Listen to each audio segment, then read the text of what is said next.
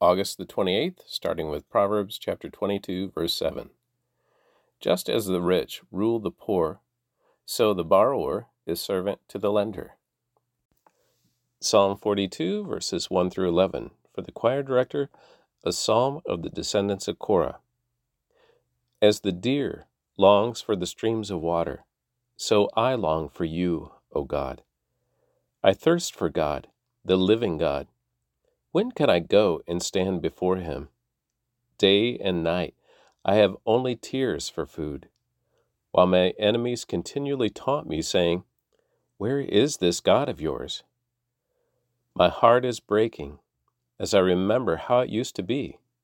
I walked among the crowds of worshippers, leading a great procession to the house of God, singing for joy and giving thanks amid the sound of a great celebration.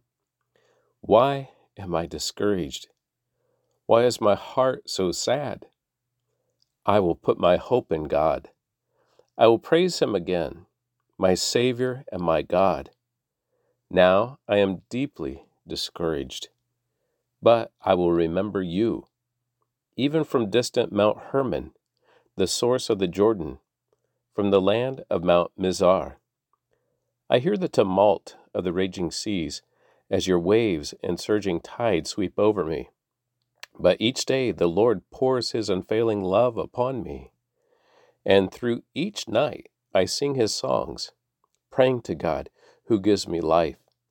O God, my rock, I cry, why have you forgotten me?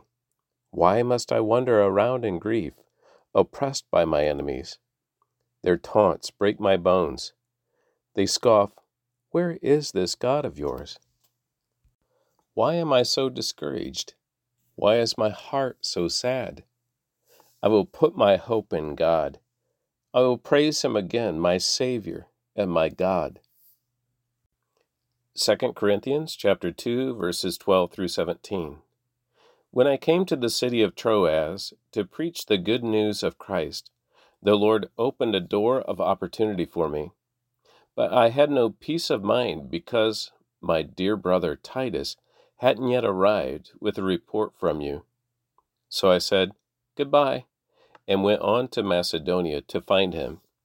But thank God, he has made us his captives and continues to lead us along in Christ's triumphal procession. Now he uses us to spread the knowledge of Christ everywhere, like a sweet perfume. Our lives are a Christ-like fragrance rising up to God. But this fragrance is perceived differently by those who are being saved and by those who are perishing. To those who are perishing, we are a dreadful smell of death and doom. But to those who are being saved, we are a life-giving perfume. And who is adequate for such a task as this? You see, we are not like the many hucksters who preach for personal profit. We preach the word of God with sincerity and with Christ's authority, knowing that God is watching us. Job chapter 28, verse 1 through chapter 30, verse 31. Job continued, People know where to mine silver and how to refine gold. They know where to dig iron from the earth and how to smelt copper from rock. They know how to shine light in the darkness and explore the farthest regions of the earth. As they search in the dark for ore, they sink a mine shaft into the earth, far from where anyone lives. They descend on ropes, swinging back and forth. Food is grown on the earth above, but down below the earth is melted as by fire. Here the rocks contain precious lapis lazuli, and the dust contains gold. These are treasures no bird of prey can see, no falcon's eye observe. No wild animal has walked upon these treasures.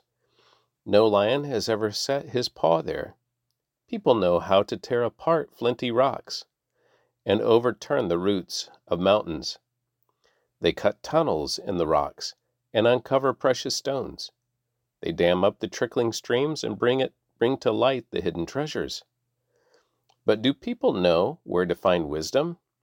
Where can they find understanding? No one knows where to find it, for it is not found among the living. It is not here, says the ocean, nor is it here, says the sea. It cannot be bought with gold. It cannot be purchased with silver. It's worth more than all the gold of Ophir, greater than precious onyx or lapis lazuli. Wisdom is more valuable than gold and crystal. It cannot be purchased with jewels mounted in fine gold. Coral and jasper are worthless in trying to get it. The price of wisdom is far above rubies. Precious peridot from Ethiopia cannot be exchanged for it. It's worth more than the purest gold. But do people know where to find wisdom? Where can they find understanding? It is hidden from the eyes of all humanity. Even the sharp-eyed birds in the sky cannot discover it. Destruction and death say, "We've heard only rumors of where wisdom can be found." God alone understands the way to wisdom. He knows where it can be found, for He looks throughout the whole earth and sees everything under the heavens. He decided how hard the winds should blow and how much rain should fall. He made the laws for the rain and laid out a path for the lightning. Then He saw wisdom and evaluated it. He set it in place and examined it thoroughly. And this is what He says to all humanity: the fear of the Lord is true wisdom. To forsake evil is real understanding. Job continued speaking. I long for the years gone by, when God took care of me, when He lit up the way before me, and I walked safely through the darkness. When I was in my prime, God's friendship was felt in my home. The Almighty was still with me, and my children were around me. My steps were awash in cream, and the rocks gushed olive oil for me. Those were the days when I went to the city gate and took my place among the honored leaders. The young stepped aside when they saw me, and even the aged rose in respect at my coming. The princes stood in silence and put their hands over their mouths.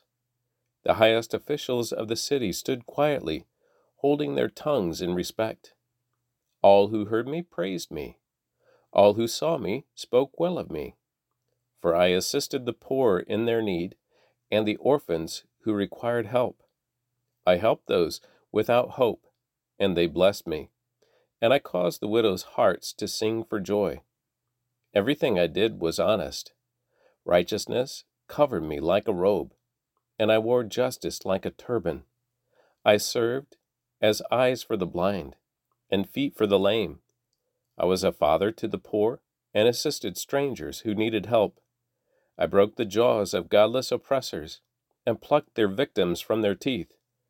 I thought, surely I will die surrounded by my family after a long, good life. For I am like a tree whose roots reach the water, whose branches are refreshed with the dew. New honors are constantly bestowed on me, and my strength is continually renewed. Everyone listened to my advice. They were silent as they waited for me to speak, and after I spoke, they had nothing to add. For my counsel satisfied them. They longed for me to speak as people long for rain. They drank my words like a refreshing spring rain. When they were discouraged, I smiled at them. My look of approval was precious to them. Like a chief, I told them what to do. I lived like a king among his troops and comforted those who mourned. But now I am mocked by people younger than I, by young men whose fathers are not worthy to run with my sheepdogs. A lot of good they are to me, those worn-out wretches. They are gaunt from poverty and hunger. They claw the ground, the dry ground in desolate wastelands. They pluck wild greens from among the bushes and eat from the roots of broom trees. They are driven from human society, and people shout at them as if they were thieves. So now they live in frightening ravines, in caves and among the rocks. They sound like animals howling among the bushes. They huddle together beneath the nettles. They are nameless fools, outcasts from society. And now they rock me with vulgar songs. They taunt me. They despise me, and won't come near me, except to spit in my face. They mock me with vulgar songs. For God has cast my bowstring. He has humbled me. So they have thrown off all restraint. These outcasts oppose me to my face. They send me sprawling and lay traps in my path. They block my road and do everything they can to destroy me. They know I have no help. I have no one to help me. They come at me from all directions. They jump on me when I am down. I live in terror now.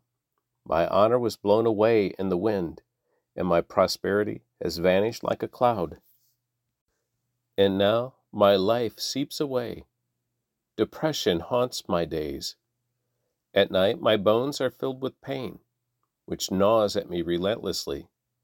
With a strong hand, God grabs my shirt. He grips me by the collar of my coat. He has thrown me into the mud. I'm nothing more than dust and ashes. I cry to you, O God, but you don't answer. I stand before you, but you don't even look. You have become cruel toward me. You use your power to persecute me. You throw me into the whirlwind and destroy me in the storm. And I know you are sending me to my death, the destination of all who live. Surely no one would turn against the needy when they cry for help in their trouble. Did I not weep for those in trouble? Was I not deeply grieved for the needy? So I looked for good, but evil came instead.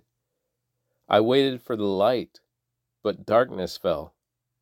My heart is troubled and restless. Days of suffering torment me. I walk in gloom without sunlight. I stand in the public square and cry for help. Instead, I am considered a brother to jackals and a companion to owls. My skin has turned dark, and my bones burn with fever. My heart plays sad music, and my flute accompanies those who weep. And that concludes the reading of the Word for August the 28th.